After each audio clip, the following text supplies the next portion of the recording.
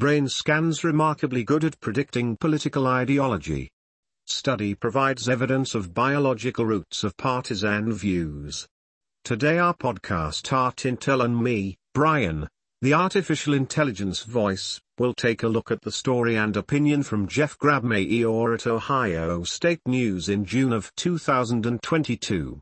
Brain scans of people taken while they performed various tasks, and even did nothing, accurately predicted whether they were politically conservative or liberal, according to the largest study of its kind.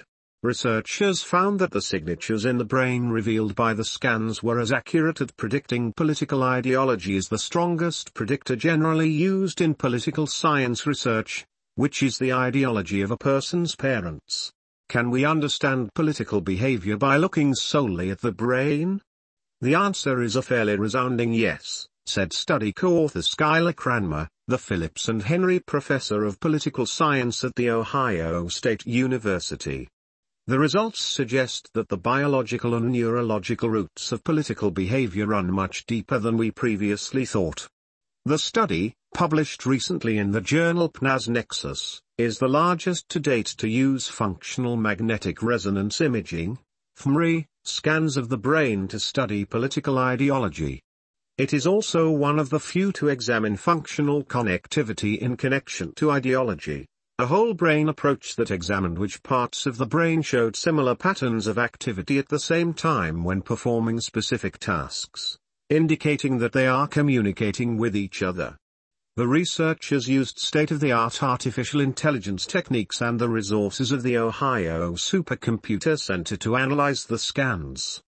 They found correlations between the scan results and the participants' reports of their ideology on a 6-point scale from very liberal to very conservative.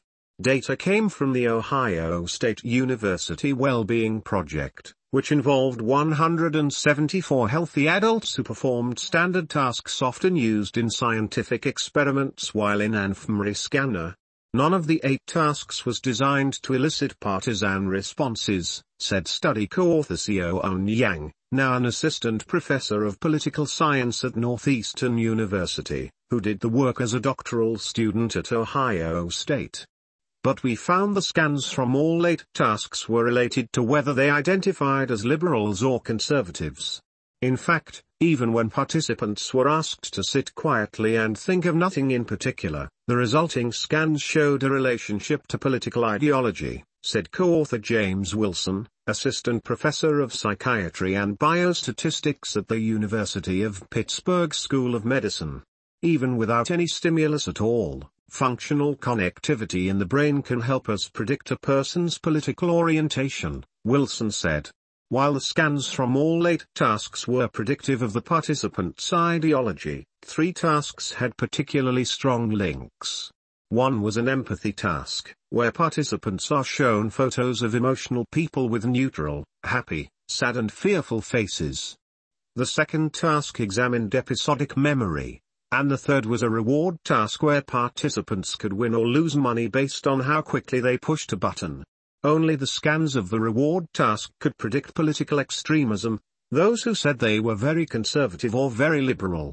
And only the empathy, emotional faces, task was significantly associated with moderate ideology. More work needs to be done to understand the relationship of reward decision-making with extreme political views, Wilson said. The results with the empathy task suggest that political thought may be closely tied to emotion and emotional response. While this study did find a link between the brain signatures and political ideology, it can't explain what causes what, Cranmer said. What we don't know is whether that brain signature is there because of the ideology that people choose or whether people's ideology is caused by the signatures we found, he said. It also could be a combination of both. But our study does not have the data to address this question. The fact that the brain scans did as well at predicting ideology as the standard of parental ideology was impressive in itself, the researchers said. But when the brain results were combined with demographic and socioeconomic indicators, such as age, gender, income and education, the resulting model did even better at predicting a person's ideology than their parents' ideology. Functional connectivity and all survey-based responses provided the strongest predictive capabilities of any model we considered, Yang said. Cranmer noted how this study was different from others that have also used brain scans to examine ideology. We looked at the brain as a complex system of regions interacting with each other to produce these behaviors. Most other studies have looked at one region of the brain in isolation to see how it was activated or not activated when they were subjected to political stimuli, he said. This study showed that activations of specific regions of the brain, the amygdala, inferior frontal gyrus and the hippocampus, were most strongly associated with political affiliation. Study co-author Zonglin Liu, now at New York University, ran the Ohio State Wellbeing Project while director of the university's Center for Cognitive and Behavioral Brain Imaging. The research was funded by the National Science Foundation and the National Institutes of Health.